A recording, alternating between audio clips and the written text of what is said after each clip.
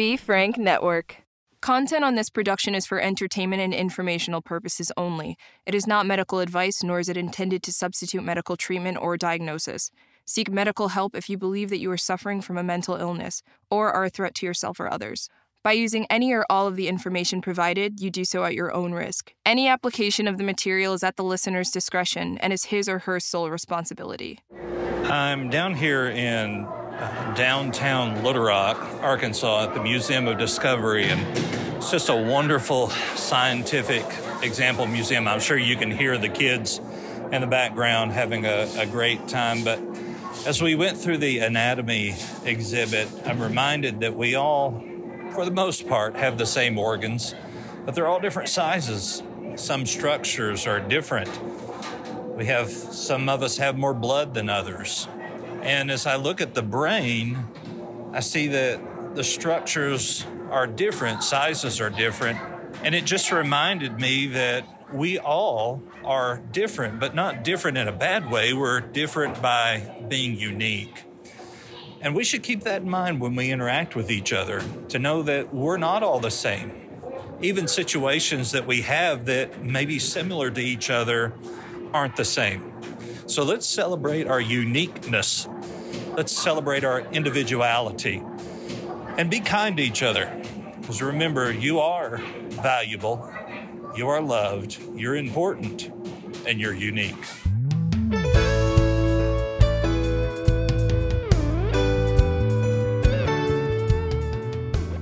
Hey everybody, Doc Brian, and welcome to Doc Talks, where we talk about people's troubles, trials, tribulations, and hopefully triumphs in life. Today with me, I have Samuel Abraham Perez, and he's got quite the interesting story and somewhat controversial, I would say, within some of our Christian religion. So Samuel, it's good to have you with us here today. I'm happy to be here. Yeah. Now, where are you located? Where are you at? Right now I am in Miami, Florida. It's actually the place where I grew up in, but I've traveled the world, and so it's a little bit of my testimony. So you're kind of in the fair weather state down there of I remember I went down there one time and all I saw was orange trees. Wherever I was at was just oranges everywhere. I think that's probably northern Florida, because there's not a lot of orange trees down here specifically, especially Miami, because it's more of the city. But yeah. I think like up north, it's more farming and orange trees. Yeah. It was literally oranges everywhere, and it was crazy. But those were different times. And we're not here to talk about me. We're here to talk about you. So you were born in Miami, raised in that area. Is that what you said? Yes. So I was born and raised here. My parents are immigrants from Cuba. They traveled from Cuba to Venezuela, and then from Venezuela to America. Yeah, we were born here. I was born in 1996, so I'm 25 now. Time goes by quick. It does go by quick. And I always have to, as you just did, I always have to think about how old exactly I am. And there was a couple of years where I thought I was way younger than I actually was. Yeah, the older I get, the more I realize like my body is just like giving out and I hate it. I was just working out today and like my bicep was like on fire and I was like, what is going on with this body? Like, I can't wait to get my glorified body because it's going to be great. You know how to fix that bicep from burning, right? I think it's some type of a like muscle issue that I got going on. I do Brazilian jiu-jitsu, and so somebody like hurt me there and I just need rest. Well, the easiest way to make it quit hurting is to stop going to the gym. Yeah, that too. Yeah. So were you only child, brothers, sisters? I'm the youngest of my siblings. And so I have my older sister and then my brother, and then I'm the youngest one.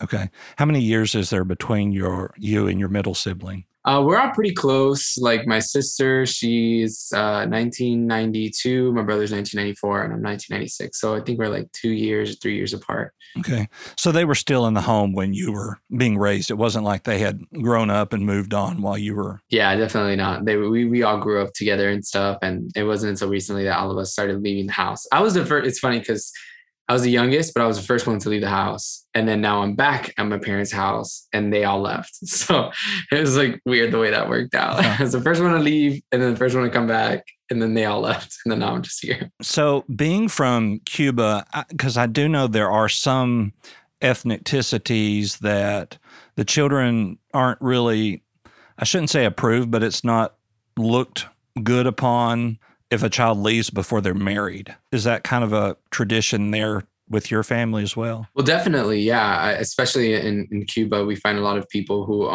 they'll just stay with their parents. And so like, for example, my aunt, she still lives with her mom, and they're like, she is like a whole nother like little side house for them and stuff. So it's traditional to just like have a very close knit relationship with your family.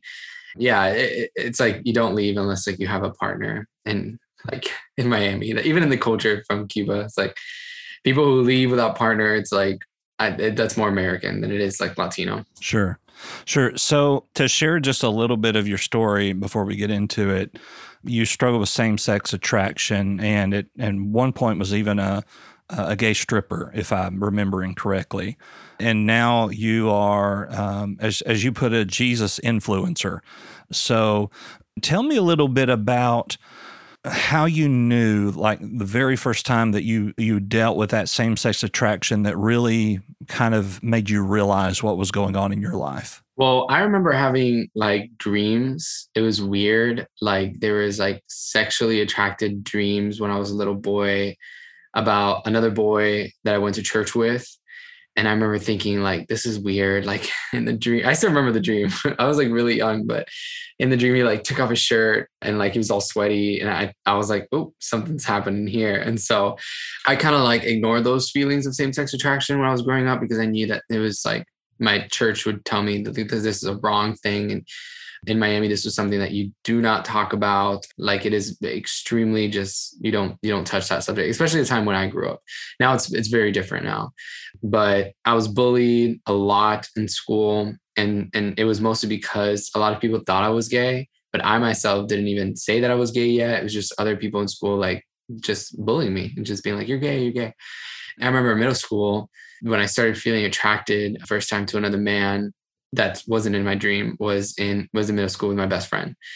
And he basically just texted me every single day, and we would have these conversations, and he was really interested in the same type of music that I was into. And something from that relationship just made me really, really attracted to him, and to the point where I was like, am I gay? Am I homosexual? Like, do I like this guy? And I came to the conclusion that, yeah, that I liked other men, because I never had any type of attraction towards like women. And up until that point, I didn't really have any attractions towards guys. Like I was nervous around them, and I saw them like sort of like appealing, but it wasn't until I had my best friend that I was like, oh, like I have serious feelings for this guy. Like, and they're like, these thoughts are not leaving my head, and all I can think about him all day is like, I just think about him all day and stuff. And so that happened in middle school when I was in 8th grade. And yeah, nothing really came out of that relationship either. It's kind of like a heartbreaking story, but people can like listen to it on my YouTube, because I go into like full detail of my testimony. It's very long. So that best friend was really your first same-sex attraction, but when did you realize that it was more than attraction, that it was a sexual desire? Because I think it's fair to say there's a difference between being attracted and having a sexual attraction. I don't know. Maybe you might want to explain that out, because to me, I think those things are like, well, the desire would be like, this is something that I want. And then the attraction is something that I can't help. Right. Right. Like, and so I definitely never desired the same sex attraction. It wasn't something that like someone just comes out and is like, I want this for my life, because of all the opposition that you're going to face. And so I did not want to admit it to myself at all. Like I didn't even want to admit that I had the attractions. I had to remember I was in the shower one day, and I was just thinking about like, am I gay? Do I have these feelings? And I was like, just denying. I was like, no, I don't want these feelings. Until I was like, you kind of have to accept that you're having these feelings, because they're not going away. I never really wanted to be gay. And even when I did come out to my best friend and my mom and my dad, I still had this like inner feeling of just like, I don't want this for my life, but it is just a reality. And I asked and I prayed God to take it away. Like so many times, even before my best friend, like I was like, what is these things that I'm feeling and these attractions I'm feeling? Like, Lord, please help me take this away. And he never did. And so a lot of people, they would give up their faith at that point and just be like, well, God's not real, because like I prayed and like he didn't do anything. But I was just like trying to figure out. I'm like, I know God loves me. I know he's real. I don't know why he's not taking this away. And I don't even want this thing, but I just have it. So I don't think I ever came into the fruition of like the desire of giving in until I was like about to move out of my parents' house. I was around 18, like 17, 18 is when I really, really started to dig deep into my sexual attraction after I'd finished high school. Right. What I was referring to is there can be that attraction of where you long for that relationship that, like you had with your best friend. He was what's on your mind all the time. But was there a point of where it changed from being, yes, he's on my mind, he's my best friend, I love him, I care for him. Was there a point where it changed from being that type of attraction into a purely sexual attraction of where I want to do this with him, which is a sexual of nature? It was never just purely sexual. It was always interlocked with the friendship. I think that one of the things that the devil does, or the enemy, is that it mixes in a truth with like a lie. And so it mixes in like a very natural need with like a very perverse outcome. And so, I had a very natural need of having another male figure in my life that I could relate to and be friends with. But then the enemy just perverted that with whatever it was that was going on inside of me, and wherever these attractions were stemming from. I have no idea. I can try to pinpoint little bits and pieces. Yeah, it's spiritual, also psychological. And yeah, just little by little, I would just like look at his face and I just would think like, man, this is kind of stupid, but I was like, those lips look very kissable. And so I was like, just thinking about stuff like that. And then it would get deeper and deeper. And then I was just like, I don't even know what it is to be like with a man, but I really want to kiss this dude. I want to be with him all the time. I want him to hug me. I want to feel him and all those types of things. And from people that I have counseled with, it is an involuntary feeling. It's not like you're just sitting around going, as you said, those lips look kissable. It's that thought is in your head all of a sudden without you having really premeditated that desire. Is that fair to say? Yeah, definitely. Because I didn't know anything about, being gay. I was not exposed to that whatsoever. I was like a church kid. And even in the environment that I never met another gay guy. Like in my school, people were not out of the closet. If they did have those attractions, it wasn't something that people talked about. So it wasn't like, oh yeah, I know this, I've seen this on TV. It was during the time that I was growing up, that wasn't on TV, that there was no gay couples on TV. That wasn't like shown. And so I feel like I grew up in like the 1940s, but things have just changed so quickly and so fast where we see it everywhere. But no, that's just happened within the last 10 years. Yeah, I definitely wasn't premeditated. Just like, oh, these are intrusive thoughts that are happening to me right now. And I just kind of have to accept it as like, these are my thoughts. And I wish honestly that I had a type of mentor figure or someone in my life at that time that would have been able to counsel me through the things that I was feeling and been able to like speak life over me and actually pray for me over those things. But there was no one talking about it. And it's one of the reasons why I'm in ministry today and why so many, like I counsel so many people around the world, because I'm like, I don't want anyone to go through what I went through, where I felt like I had no one to talk to about this. And that would have led me into a decision when I was in the shower that I made, like basically accepting that fact, accepting those intrusive thoughts and being like, well, I guess this is me, as opposed to if I had a mentor or someone to help show me things and understand things better, I could have been able maybe to fight those intrusive thoughts away, and maybe they wouldn't have taken root and created strongholds within my life. Maybe they just would have eventually gone away. Yeah. So you use the word intrusive thoughts, and we really start beginning in psychology, look at those, with OCD or bipolar, that there are these intrusive thoughts. And what we have to realize is that on the very front end of this, that they are not something that we are producing. It is something that is just intrusive. It's not something that's premeditated. It's not something that we have been ruminating about that just comes through. It just is something that just happens. And once again, on the psychological side of it, when you are doing counseling with somebody who has these intrusive thoughts, of course, the very first sign to treat them is to admit that you have intrusive thoughts. But in the day and age that you grew up in, that was very hard to do.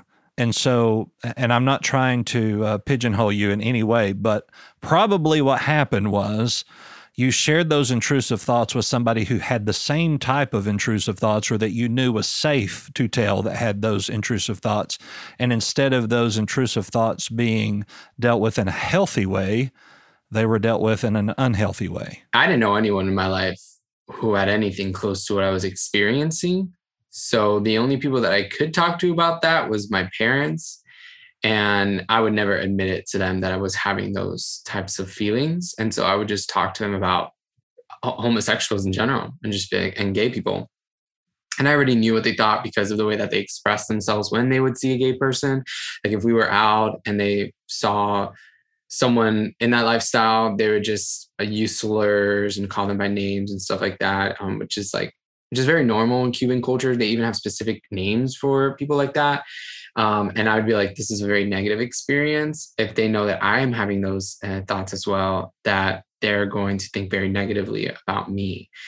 And so I didn't have the opportunity to talk to very many people until I came out. And even when I did come out, I felt so isolated. I didn't know anyone else who was going through the same experience that I was. Yeah. One of the tactics that is used against us is the feeling of isolation. And one of the worst things that we can think of is that we would be isolated from our parents, that we could do something and they would feel a certain way towards us. And that once again leads into unhealthy things for us when one of the hardest things to do, besides being honest with ourselves, is being honest with people that we love when we fear that they're just going to throw us to the wayside. So once you came out, what can you kind of tell me how you came out? What transpired the day that you came out? I don't know if you're familiar with the movie Mean Girls. I'm not. It's a very popular movie of people my age and maybe a little bit older too. But in the movie, thanks for implying I'm super older than you are. I appreciate that. I don't know how old you are. My sister's she's older than me, and that was during her time as well. Yeah, so I'm 38, so I'm much older than you. Yeah. I think maybe your breakout teen movie would have been Jawbreaker. Possibly, maybe. Yeah. I was raised very strict Pentecostal, so we didn't get to go watch movies. So Footloose? That's way on back there. Yeah. Oh, is it? Yeah, okay. way on back there. But there's this part of the movie where she basically she sits down and she has these things called word vomit, and things that just come out of her like vomit, just these words. And so when I went to tell my mom, I made a bet with my friend because my friend was lesbian at the time. And she said, she was bi, if you come out to your parents, which she's not anymore, which is a whole nother thing, but women's sexuality. And she's like, oh, if you come out to your parents, I'll come out to my parents. And I was like, sure. So I went home that day and I knew that I had to come out to my mom, especially my mom, because me and my dad, I knew that he was not going to take that well. And classic macho Cuban dad. And my mom's a little bit more sensitive. And so I got home and it was word vomit. I was just like, Mom, I need to talk to you. And it just came out of me. And then once it came out, it was there's no going back. I was like, I know that I have to tell her something. So I'm like, what am I going to tell her? I got to tell her the thing. So I sat her down and I said, you know how you told me that you would love me no matter what? And she said, yes. I was like, well, I think I have feelings for my best friend and I think I'm gay. And I was like, well, I know I'm gay. I'm having these feelings. And she was like, okay, well, you basically have two different options. You can either reject that in the flesh and all those things. And at this point, it was not something I could ignore that was happening to me. I was so deeply invested in this relationship with my best friend. And it wasn't sexual. We never did anything. He was straight according to him. And so, our listeners, of course, can't see that you did air quotes there. So air quotes, straight air quotes. But I told my mom and she's just well, you can deny yourself and be faithful to Jesus and just let Jesus be able to help you out. And we can find some ministries and things like that. Or you could just be gay. I'll still love you. I'll still accept you, but just know that I don't approve of that and you will go to hell. And I was like, okay, well, I don't want to go to hell. And my parents are the sweetest people in the world. Like they did not have any experience dealing with any of this. They were so young when they had kids, but they did a fantastic job with us. And so I don't want anyone to think badly, but it was the truth. She was just like saying the best way that she possibly could. And so I was like, okay, well, let's try to work this thing out, and ended up going to Exodus Ministries. And I only went to one of their camps when I was in high school. I think two or three of them, but there was a really big one that I went to. And for those of you who don't know, Exodus Ministries is like a ministry for people who are experiencing same-sex attraction and who want to walk away from the gay lifestyle. And it's shut down now. There's a huge documentary about it and on Netflix. It's not a good one if you're a Christian. And yeah, that's basically my coming out story. And I worked on myself during that time, but honestly, I just really wanted to explore. Now that the truth was out there, I wanted to explore it fully. Like I didn't want to continue to hide myself. And in this prison that I was feeling for so many years, I always felt different. I always felt like there was something going on with me. When I was finally able to vocalize that, it was like there was no turning back. I was like, freedom to freedom. Yeah. So would it be fair to coin this Exodus ministry as a conversion camp? I don't think people were there trying to convert to being heterosexual. I mean, maybe some people had that attitude. I was there just to get closer to Jesus and to be educated, like how same-sex attraction works. A lot of their workshops were just psychological. Like it was just, how does your brain work in general? And then we had some other workshops that were biblically based and all that stuff. But some people, of course, had the intentions to just go there, and they didn't really care about Jesus. It was Christian, but I was there to try to get to know myself a little better. And I was forced. Like my parents forced me to go because I told them I didn't want to go. And my mom, she booked the ticket and she booked the flight. And she's like, if you don't go on the flight, like you're going to be in big trouble. And so that probably meant she was going to ground me or something, take away my phone. And so I had to go to this conference. I was made to be there. I didn't really want to be there. I don't know if you've ever seen that video of Naomi Campbell in court. She's crazy. Yeah. So I'm going to assume, but I'm going to let you say it. There are certain Christian religions that do not believe that homosexuality is a sin. And so from what I'm hearing from you, you do believe that it is. Yeah, I was raised to believe that anything that goes against God's word is a sin. And when I saw in the Garden of Eden, it was Adam and Eve. And so to me, what I believed was this was God's divine order from the very beginning.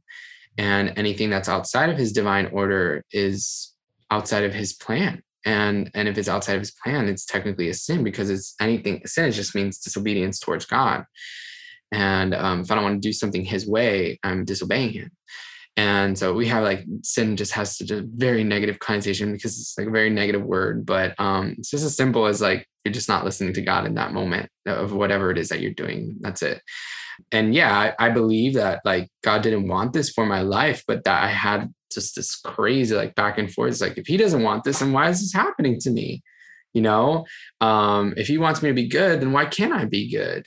And all those things. I didn't really understand the premise and the doctrine of suffering and maturity and all those things of really growing in your relationship to the Lord. No one had really explained it to me, or maybe I wasn't understanding it at church. I do believe that it goes against what God really wants for our lives, and still believe that today.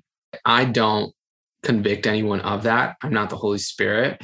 And if you have a relationship with the Lord and God says that homosexuality is fine for you, then who am I to say anything else? I mean, personally, he's told me that that's not for my life and for the life of many others. And that's specifically what I read about in his word. But I know a lot of people who are gay and Christian, and they claim to have a relationship with God. And so, I'm not God, so I wouldn't be able to test that. Yeah, I'm a very firm believer in personal conviction, in that what may be wrong for you may not be wrong for me. At the end of the day, Scripture is Scripture, and it still stands, and there's still a right and there's still a wrong. Even the Bible says to figure out your own salvation with fear and trembling.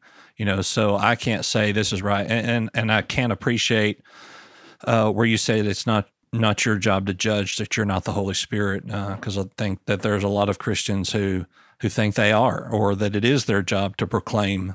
They take the context of as being the watchman on the wall to the literal, which have turned people away from Christ as opposed to pointing them towards Christ. To me, it's one of those things that, when I was first starting out in Christianity, I had like a very strong legalism. And so I would pretty much speak about everything and anything. And I just realized how much that turned people away from God. It didn't actually turn anyone towards God. And so what I do nowadays is that I still am firm on what I believe in Scripture, and I teach Scripture. I love Scripture. And it's what I went to school for, to get a biblical literature degree, and which I didn't finish, but hopefully I will one day. I got halfway there. But to me, I just tell people what God has done in my life. And if they resonate with that and they're inspired by that, I believe that that's the Holy Spirit speaking to them to be able to do the same thing. And if they don't have the grace to be able to do that or resonate with that, or, want to relate to that, and it's just not given to them. To me, it's whatever is given to them. How am I going to force God on someone, especially as something so sensitive as someone's sexuality, which can define someone's entire identity? It's like, even heterosexuals are like, I don't understand why gay people have to like shove it down people's throats and this stuff. But it's like, they close the door and they do the exact same thing. They're heterosexual. Some of them are literally, their entire identity is in their marriage. Mm-hmm. You go on their Instagram, like, here's my wedding picture from 4 years ago. It's our anniversary. And this is that, like, your entire identity revolves around your marriage. But then again, it's like, and then you're speaking against someone else's sexuality being their identity, but you're doing the exact same thing, but you think it's right because it's heterosexual. Sure. And so to me, that's not the standard of rightness. The standard of rightness in a Christian walk is focusing on Jesus, is being intimate with Jesus, because he's our righteousness. It's one of those things that are just so sensitive, and there's so many, negativity, that I don't want to contribute to that. I just want to share my story, and hopefully that resonates with people. And it does, because I have thousands of followers on social media, and people message me every day and they're like, your story speaks to me. And it's not because I'm special. It's just because they're going through the exact same thing that I went through. I'm reminded of the parable in the Gospels where Jesus talked about this king set up for this big party. Back in the Bible days, they knew how to party. They were 3, 4, or 5 days long. Yeah. And it says that the king had invited all of these people, but nobody on his invite list showed up. And so he threw the doors of the kingdom open and said, anybody who wants to come can come. And he said, essentially, that's the way salvation is. It's not to anybody who is on a list that can receive, but for anyone who would want to receive. And so I try to remind myself that I am the uninvited guest. But as the uninvited guest, sometimes I find myself locking the doors on the other uninvited guests because they don't live the same way I do. We have to be very careful, not just, not even in a spiritual sense, but in a physical sense. Just because somebody isn't like you doesn't mean that you're better than they are. We miss the mark as Christians a lot of times, but we miss the mark a lot just as in humanity of trying to make ourselves better than somebody because we don't act a certain way or do a certain thing. And whether you want to say that it's karma or whether you want to say that it's God, you eventually find out that you're not as good as you thought you were. And God has a way of working that out. So you've come out to your parents have sent you through Exodus Ministries. You have determined in your heart, I guess at this point, that you don't want to have this same-sex attraction and that you're going to seek God to try to rid yourself of this same-sex attraction. Well, at this point, it was like, I don't want this, but it's just something I have to accept. And so I was like, I'm going to explore this thing because I'm tired of hiding. And so it was more as if I was giving into that. Like I was actively texting men. I downloaded Grindr at a very young age too, which really messed me up psychologically, and dealing with the trauma of that still. But that was something that I was ready to explore because for so many years, I was just like tired of hiding it away. And so I didn't want it, but I had to accept it. I've had clients tell me before that because they knew it was so bad and they knew that they were, for lack of a better word, sinning anyway, they might as well experienced it to the extreme. Is that kind of how you felt in that moment? I wanted my cake and I wanted to eat it too. So to me, I didn't want to go full force. Like I love Jesus. I always have since I was a little boy.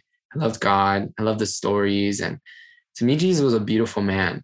And so I wanted to have Jesus, but I also wanted to see where this same-sex thing was going to go because it wasn't going anywhere anytime soon. So I wanted to have that relationship with Jesus and then also find like my perfect man. So to me, I wasn't going to go out there and just like be a hoe and hook up with everybody and just go to the gay clubs. I actually found myself to be very like, I'm like, I don't go to gay clubs. I don't do all that. Like, I'm not that kind of gay. I'm just someone who wants to find his Prince Charming and get married and have a classical traditional family. But you give the enemy a hand in the door and he's going to smash that door to the ground and he's going to take over your entire house. And that's how it was for me. I was just like, yeah, I'm going to try to find this one little guy that I like and get married and try to have some type of moral standard in that relationship. And that's not the way that things played out. Insecurities and sexual traumas and, up to the point that I was like part of like crazy underground sex parties in New York City. So many people don't understand that monogamy is, I'm not going to say unrealistic, but is very rare within the homosexual community. Yes, extremely. And very, very rare.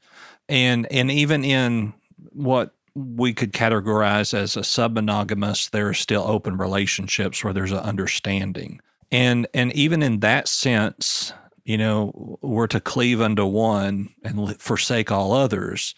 It just seems like you get into this rabbit hole and you just keep going farther and farther than you would ever imagine yourself to be.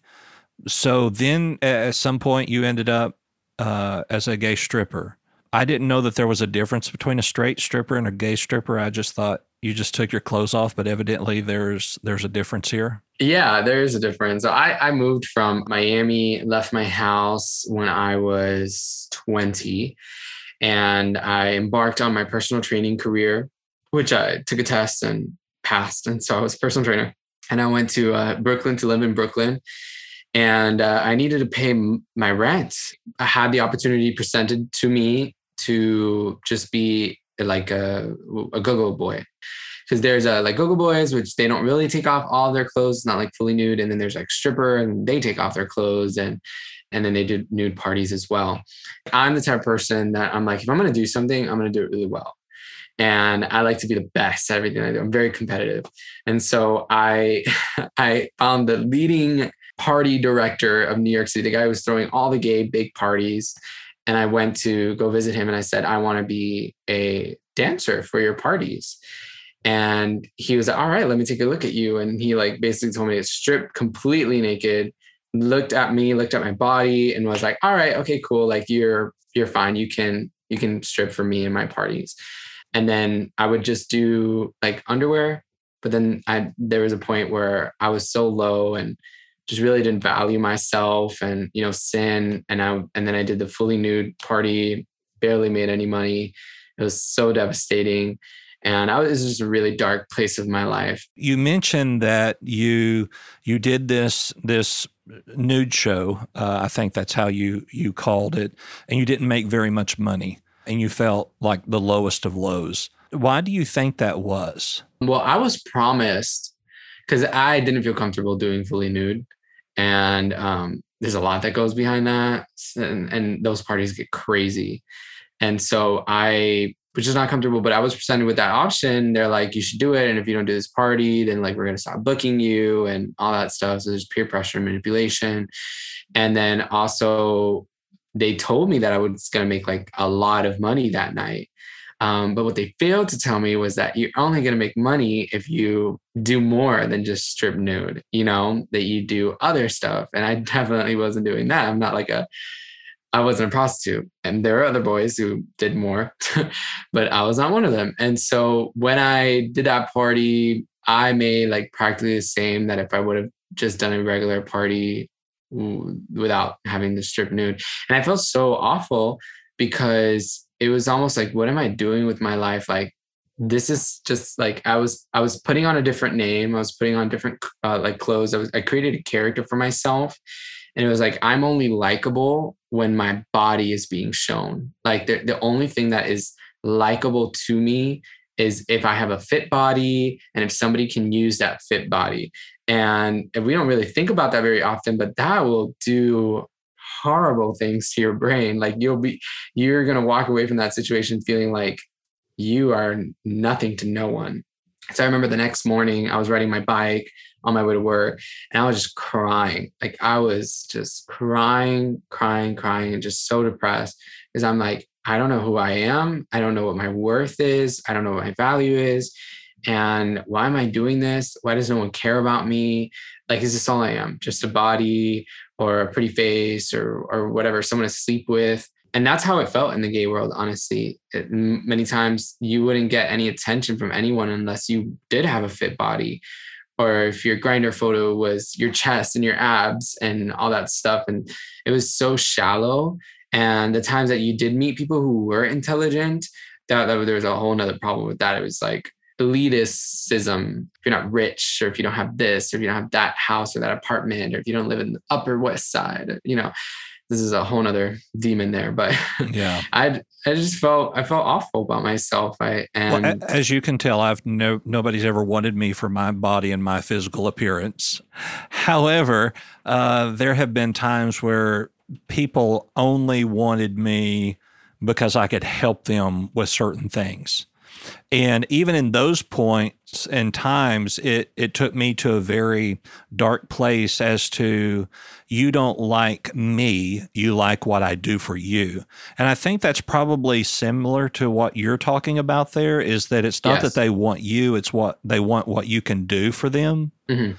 And so at some point it kind of becomes self-deprecating of, who am I really? Who am I, a paycheck to you? Am I a fantasy to you?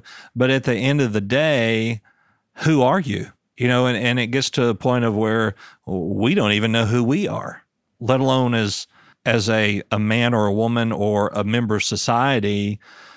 We get to this deep, dark place of where we question our very existence. Yeah, definitely. I can relate to that. And there's so many people in this world who can relate to that as well. It's just like Justin Bieber. He has a whole song about it, about his dad leaving him and talking about how he had to become the best musician that he possibly could be, because it's like that was the only time where people liked him, is when he was singing. And so he learned drums and guitar and piano, and he sang, and then he was discovered. We just work because we think that we can earn people's love by the things we can do for them. And so that transpires sexually or through instruments or through knowledge. And that's one of the reasons why I fell in love with God, because I had nothing to offer to him and he still wanted me. Sure.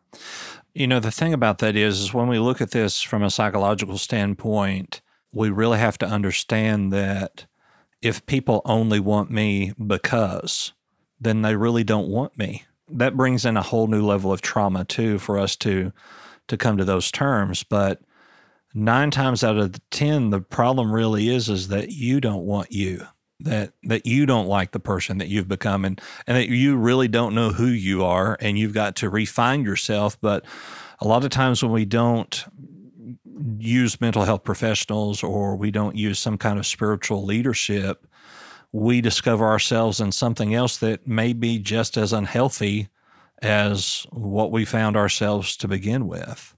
Now, I'm going to use the term come to Jesus meeting, even though that was kind of literally what happened. At what point did you say, okay, this is not who I am, this is not what I'm supposed to be doing? At what was that point like for you, the lowest of lows, when you got to that point? I think exploring everything that I wanted to do and trying to do everything that I wanted to do. And so I had big dreams of being an actor and musician, and I went to school for theater. And so when I moved to New York, I tried to do that a little bit, but it was like really hard to keep up with my bills and stuff. And I was doing the whole go-go dancing thing. And so I left New York, got a job on a cruise ship, and I was doing entertainment on the cruise ship, doing bingo and all that stuff and karaoke. And I found that exciting, but it wasn't fulfilling me. And then in my relationships too, it was just, it was the same thing over and over and over. And it had a lot to do with what you were saying. I didn't really love myself. I don't think I couldn't even stand to be alone just with me. You know, I was like, I mean, I had to be alone most times because I was homeschooled, and one of those things where it was just like, I didn't really like, or really didn't understand who I was. And you could clearly see that because I thought I needed someone else to complete me. And so I thought I was like the missing puzzle piece to like another puzzle piece. And in terms, I didn't see myself as fully whole. And so when I was in Australia on that cruise ship job, I didn't like it, didn't fulfill me. My relationships didn't fulfill me either. Nothing was fulfilling me. Nothing was making me happy. I've had so many opportunities, and as an American, I can like start a business, or I can, there's more that I can do. But when I got to Miami, I just got so depressed, and I was like living with my parents again. That's so embarrassing. And so I just got really, really, really sad and depressed. And I had struggled with suicidal thoughts like a lot throughout my life. And so I had a night where I was just very, like, I was experiencing a lot of those suicidal thoughts. It was interesting because that was the chance that the devil had to basically like take me down once and for all. And yeah, I was like, well, I've kind of lived this life and it hasn't really made me happy, and there's not really a point to living anymore. And the only point that I'd see would be to living is to give God a chance or an opportunity, to show me that he's real. Cause I'm like, I'm set. Like I've done it all. Like there's nothing I haven't already done or accomplished or seen. And I was like, I think I'm good. Like I want to end this life on my own terms. And then I was like, but before I do that, I want to make sure that God is real. And if he's real, like I know I can't do that. I can't end my life because that would be wrong, to take away the purposes that he has for me and plans that he has for my life. So I just reached out to him in my last moments, and I told him that I wanted to know if he was real, and for him to show me if he was real. And if he didn't show me, that I was going to kill myself the next day, because I was like, I'm done with this life. And then the next day I woke up and I felt completely different than I did the day before. And that doesn't happen usually when you deal with depression. Like you wake up the next day, like still depressed. But I felt like someone had shot me with steroids. That's just the only term that I have for that. It literally felt like a high. And I'm not bipolar, so I don't have highs. Like I just always had lows. And so I was like, I know this is, why am I so happy? Why am I so excited about life right now? And I was ready to take on the day. And I was like, this is God. Like, this is God showing me that he's on my side and he loves me. And so I dedicated my life to him. And I said, okay, you know what? I'm not going to kill myself. I want you to have my life, God, instead. And from there began the journey of him showing me who he was. I think it's important for us to note, though, at this point, that just because you surrendered your life to God, that same-sex attraction did not go away. No, I wasn't thinking about that at the moment. I mean, to me, it was one of those things. I'm like, well, if he saves me, it's because he loves me. And so if he loves me, like, it means he's got to love everything that's in me, And it was later on in that prayer, I actually told him, Lord, if you have a problem with the same-sex attraction thing, like if this is keeping me from you in some way, like you're going to have to be the one to tell me that. And I really didn't stress it at all. Like I was just like, I'm going to try to live this life with you, God, and I'm not going to change much about my life. Like, I'm just going to go to church, pick up my Bible, pray, have intimacy with you. But if this gay thing is something you don't want me to do, you don't want me to date men anymore, then you need to let me know. And he did let me know. 3 months later, when I was in a sexual encounter with a man, like the Holy Spirit convicted me in the middle of the act, convicted me. And I was like, I can't do this. And I don't want to do this anymore. And from there, I vowed myself to be abstinent. And of course, I've had slip ups and made mistakes.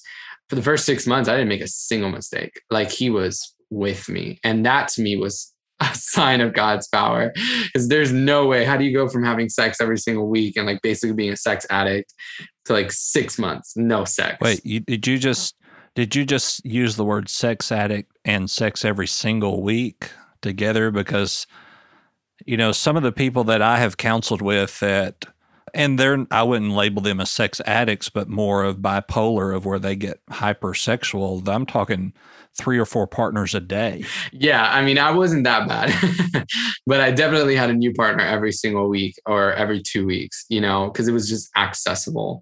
So yeah, I wasn't so much of a sex addict. Really, I think I was more of an intimate addict. Like I wanted intimacy from people. I want to be close to somebody. Yeah.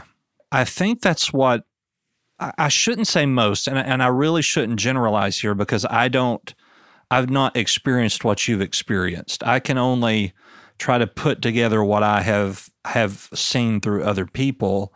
But I think that within the hookup culture, if you will, whether it be hetero or homosexual, it's not so much the act as much as it is the longing for intimacy. Mm-hmm. And so people do things that are just so out of character even for them, because they're looking forward to that intimacy. Where I had a client who was homosexual, and not to get into too graphic detail, he was on the receiving end, and he would hook up with guys that's all they wanted to do. They didn't want to cuddle. They didn't want to kiss. They didn't want to foreplay. All they wanted to do was to use him in that way.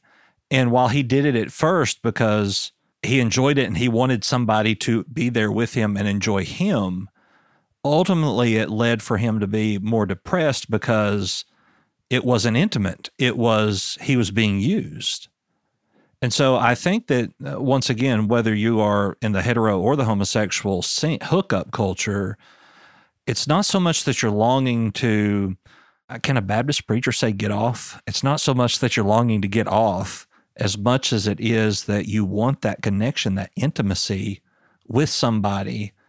But eventually at the end of the day, you realize that they didn't want you. They wanted what you could do for them, which leaves you in a very low place. Well, some of them, because I met some guys who, and they did not want intimacy. They wanted to get off, and several times with several different people. And, to them, it was nothing about the other person. And it was just about the act itself. But they were getting something out of that interaction. But I definitely was one of those people that I was looking for that mental connection, spiritual connection, and physical connection with that individual. And to me, it wasn't about the act. I sometimes didn't even want to do it, but it was the pressure and also just hormonal.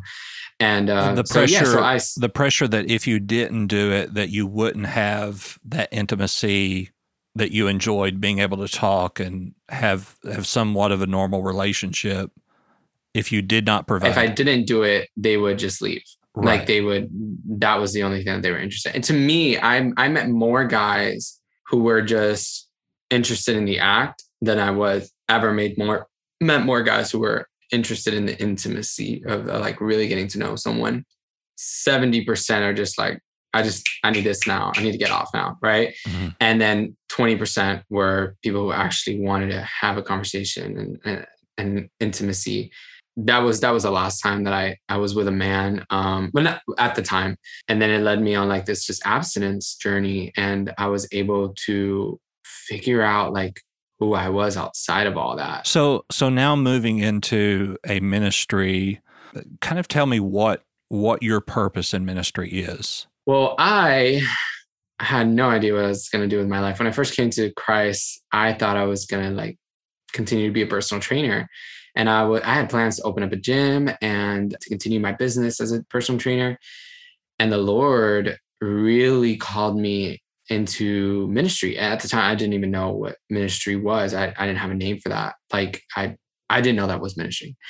But he was basically telling me to be there for other people who had this issue, and then also to bring reconciliation. In the environment that I live in Miami and in Florida, the men, there's probably maybe around 10% of men in church. And in the activities and all this stuff, it's just women. It's just women. So it's I never saw like a hunger of men in the church leading and doing it. It was always just women. So I felt like the men needed to really rise up, because I don't know if you've read about this, possibly have, and like psychologically, like Christianity is more of a women's religion than it is a man's religion. Yeah. Because of the sitting around, the submission, and the submission, and then not only that, but just like praying. It's like all these things are like more towards women's characteristics and femininity than it is towards men. Men like to move, and they like to be rough, and they like to be tested, and all this stuff. And you can't really find any of those types of things in Christianity. It's more easier for a woman to come to Christ than it is for a man. And so I was like thinking about all these things, and the Lord told me to do a men's Bible study and to inspire heterosexual men, not even homosexual men, that if I could be hungry for the Lord, then they certainly could be hungry for the Lord. And then that just kind of, the Lord just led me away from personal training. He took away all my clients. Like, I was praying about it, and I was like, Lord, you lead me wherever you want to lead me. And he was like, all right, well, I'm just going to take away your source of income. I was like, not that. Like, bring that back. And he just told me, I want you to be full-time ministry. And I had a sit-down conversation. The first time I heard that word, I was explaining to someone, oh yeah, I'm doing Bible studies, I'm doing beach night evangelisms and all that sort of stuff. And the girl sat down and she's like, oh, so you have a ministry? And I was like, what is that? I was like, I just thought I was being a good Christian, like, because that's what I read in the Bible. And so she was like, no, you have a ministry. And she's like, you can use that word. And I was like, I don't even know what that word means. So that was like the beginning of my ministry. And I had a word. Well, I had like a name for it, which is United 12. And I've changed that name now, because now I'm all online. I barely do any stuff in person. Yeah, it led me down this road of just really evangelism, and bringing hunger to people's hearts for Jesus, and a study of the word. And that wasn't really too successful.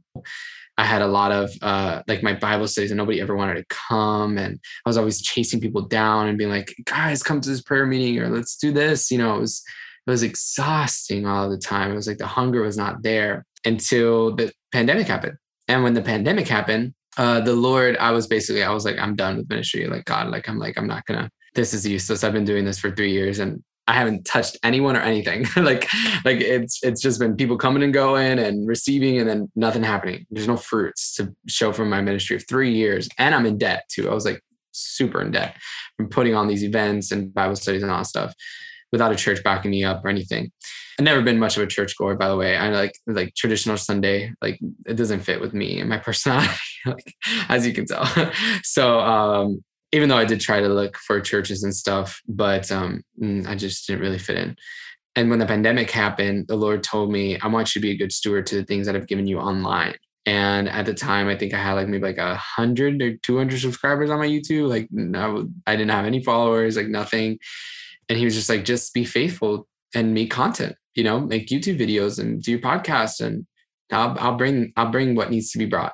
The Lord, in just a week of him giving me that word, he exploded my ministry online. My video went viral, and I got from 100, 200 subscribers to 14,000. And then that led me on a journey of just doing online ministry to the point now I have an audience of over 70,000 people online. And I am so blessed and so happy. It's my passion. So I didn't know I would end up here. I don't even know where I'm going. Never had a plan. I just am obedient to his word. How do you, and probably more so in the beginning than now, because your content is so accessible, but when you first began in what you now know to be ministry, how did you combat the people who knew about your past and same-sex attraction that then didn't want to have anything to do with you or anything that you had to offer? I think in the beginning it was hard because I was so legalistic, and I'm glad the Lord actually took me through a failed ministry to start a successful ministry, because I got to do all of my mistakes away from the public eye. When I got to the public eye, I was like, I know better than this. So I won't make that mistake anymore. Yeah, it was hard because in the beginning I wanted so badly for them to experience what I was experiencing.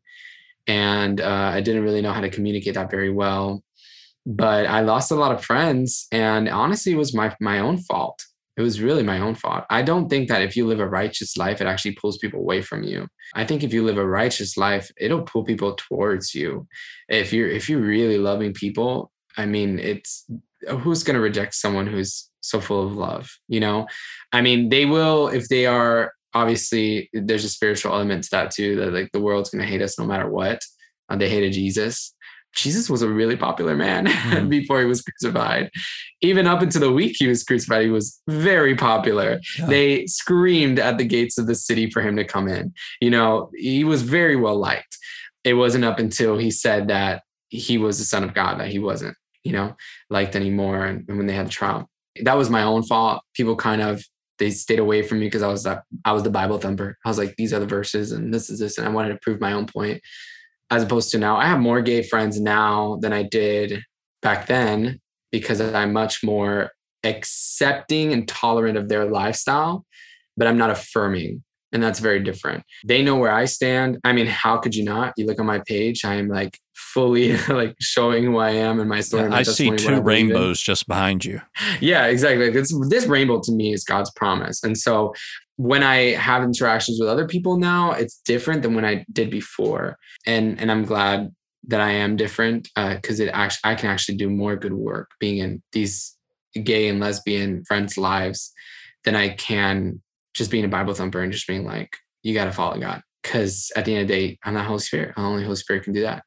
All I can do is just love them so good that they're like, I want to know this Jesus. Like, you love me like nobody else loves me. So how am I going to love them if they're like far away from me? Yeah. And I think that's where we get it wrong so many of the times, that we forget the greatest of all these is love. And if you don't have love, you don't have anything.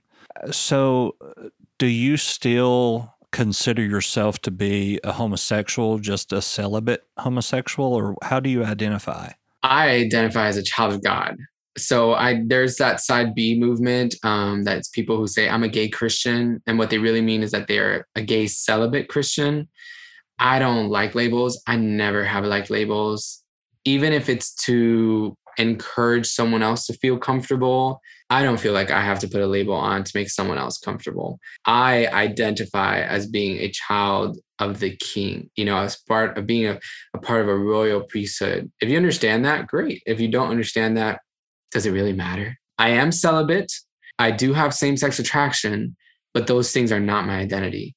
And they're so far from my identity because my identity is in Christ. And my identity is something that can't even be seen right now. It's in accordance to the invisible. Right. You're probably not old enough to remember who Minnie Pearl is. Do you remember cousin Minnie Pearl? She was on the Grand Ole Opry. She had the big straw hat that still had the price tag hanging down from it. And she made this statement one time. She said, just because you're on a diet doesn't mean that you cannot look in the refrigerator. And I think that a lot of times that applies to people in your circumstance of, yes, that same-sex attraction is still there. And yes, I do sometimes still look in the refrigerator, but I don't take it out and eat. I shut the refrigerator door and I go back to what I know I'm supposed to be disciplined to do. But I think that, man, there's so much hate when it comes to not just Christianity, but when it comes to Christianity paired with same-sex attraction, that people are so, I don't even want to hear it. You know, I don't want to hear it. God can't use you because you've done this or you've done that. And, you know, I think about our mutual friend, Joshua Broom, who, I love Joshua. Yeah, I mean, he's the best. Where his sin is still on display. You know, you could find it to where things that I have done in the past, things that you have done in the past couldn't be as easily accessible. But God uses us in different ways. Even as a therapist, you know, sometimes I have to do therapy with people and they have to say to me, I don't want to talk to the preacher. I want to talk to Brian. And what that says to me is that they don't want the aspect of religion or dogma, that condemnation to be placed on what they're about to tell me. And I'm like, look, I have no right to judge you. If you knew some of the things I've done in my life, you wouldn't be worried about telling me anything you're about to tell me. And I think that we all need to realize that every single one of us have a chapter in our book that we don't want read out loud. Some of us are not so fortunate that that chapter isn't published somewhere with a lot of access. But we have to be very careful. And I want to state here that not just as Christians, but as humans, in humanity, we have to be careful about passing judgment on someone else. I don't know how many times I've made a TikTok and said, hey, I just want you to know, if nobody else has told you today, that you're important, you're loved, you're valuable, you're needed, and you're wanted. And how many times I would get messages back that said, I needed to hear that today because this happened. I did a live stream on, is it Omegle? Do you know what Omegle is? Omegle. Yeah. I did a live stream on Omegle, and literally this guy popped up and he had a gun in his hand and he was about to kill himself. Just said, I was going to do it live here. Oh my goodness. I said to him, do you think it's just a coincidence that I would be the person that popped up here? Of all the millions of people that could have been. Now, had I been unkind to him, there's no telling what could have happened. He didn't know who I was. He didn't know anything about me. But our words have so much power. They just have so much power. And we can speak life into people and not even realize we're speaking life into people. And on the flip side of that, we can speak darkness and death and depression into people and not realize we're doing that either. And so, one thing that I try to remember is Jesus said, suffer not the little children to come unto me. And if we're all supposed to be Christ-like, then that means that anybody who wants to come to him, we're not to hinder them in any way, shape, fashion, or form.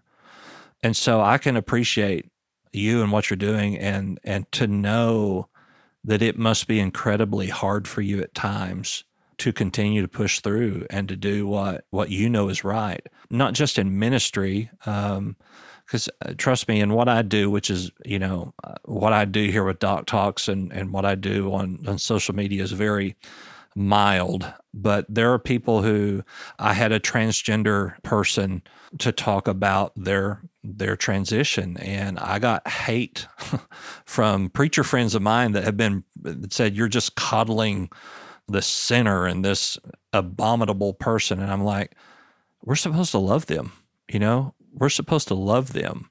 And I think that's, as Christians, we forget that we're supposed to love them. And so with me getting that kind of hate, I'm sure that you get that sort of response too a lot of times.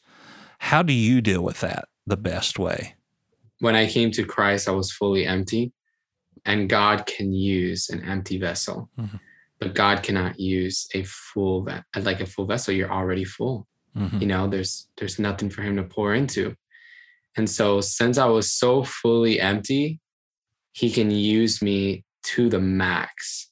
And a lot of what would affect other people doesn't affect me. Not because I was special, actually the opposite. I was so fully empty, so fully not special, that not filled with anything at all, that he was like, I can work with this one. Something that my ministry is built on is transparency, honesty. And I'm just honest, and I'm transparent. I don't have a problem with people judging me or shaming me or making me feel bad for who I am. Does it hurt? Yeah, but that's why he says, come to me all who are heavy laden, and you will find rest. And so Samuel's dead, like the old Samuel. He died, and he continues to die. And it's like Catherine Coleman. It's one of my favorite audio bits from her. She did like a sermon, and she said, I can remember the day when Catherine Coleman died. She remembers the date when Catherine Coleman died, the location of when she died, and when the new Catherine Coleman lived, which is the one that was filled by the Spirit. And so a lot of what would affect people doesn't affect me because Samuel's dead. So he doesn't have any feelings. And this new one that lives is the one that is filled with the Spirit of God. And when you're filled with the Spirit, do you feel condemnation? No. Do you feel shame and guilt? No, that's not from God. All that you can feel is security, peace, hope, faith, love. He's still my everything. He was my everything. He's still my everything, and he will continue to be my everything. I read RuPaul's book. I don't know if you've ever read that book, but he has a book. It's like a picture book. And he says, don't take life so seriously. And it's RuPaul. He's like this gay icon. But there is some truth to that. It's like, you shouldn't take this life so seriously. The only thing that you really got to take serious is your relationship to the Lord. Everything else is just so fleeting, and opinions and ministries and money and all these things, they're just going to go one day, but he remains. And so his opinion is the only one that matters. Yeah. I saw this quote not long ago, and I don't remember who said it, and you may have seen it as well. And it said, reminding me of my past is like breaking into a house that I used to live in. I don't live there anymore. And, we really do have to think about that as to look how far we've come. Look how far Christianity or the Lord or whatever it is that you draw strength from, where it has brought you to. I can say I'm proud of you. I'm thankful for you. I'm thankful for the ministry that you are offering to people. I know that it cannot be easy. I know that some days it's scary. I can tell you as a minister, some days it's very lonely. It's really hard. I have to surround myself with people who are in ministry that understand that, and that I can just say, hey, this is what's going on today. And they keep me grounded. They keep me rooted, and they keep me accountable.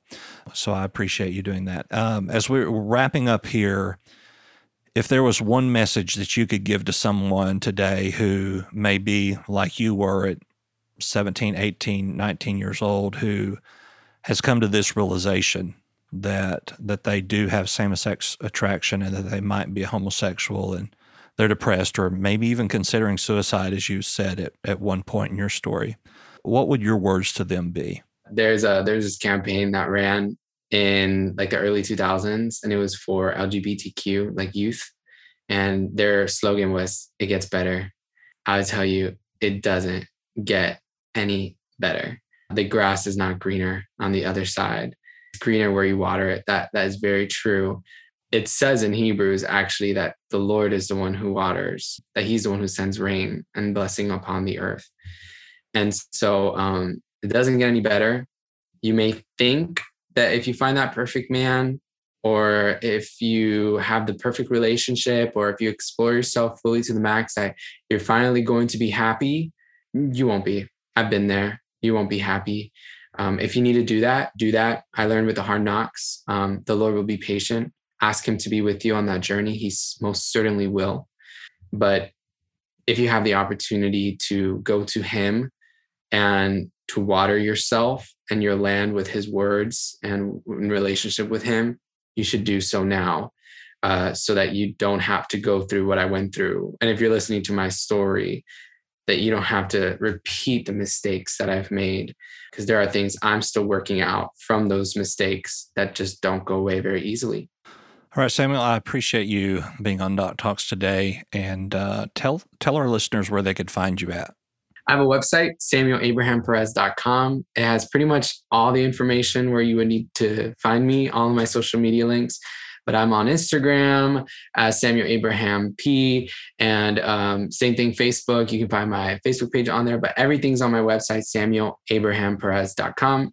And also, if you like my ministry, you've been inspired by something that I said on today's podcast, you can feel free to donate to my ministry there.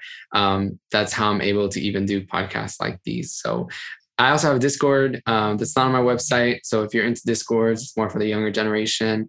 You can find the link to that on any of my YouTube videos and also in the link of my bio of Instagram. But I'm pretty much on any social media you can think of. So just type in Samuel Abraham Perez and I'm sure to come up. All right. We'll put all that information in the description of this podcast as well. Of course, I'm Doc Bryan. You can find me at thedocbryan.com. All of my social media links are there at the bottom of my page. And we thank you for listening today. Samuel, once again, it's great to have you. I appreciate you for being willing to share your story and being vulnerable for the sake of the gospel. I appreciate you, and I commend you for that. Thank you. Thank you for having me. All right, everybody, we will see you next time. Be sure to check out our other podcasts on the Be Frank Network at BeFrankNetwork.com. Thank you, and we will see you soon. Goodbye.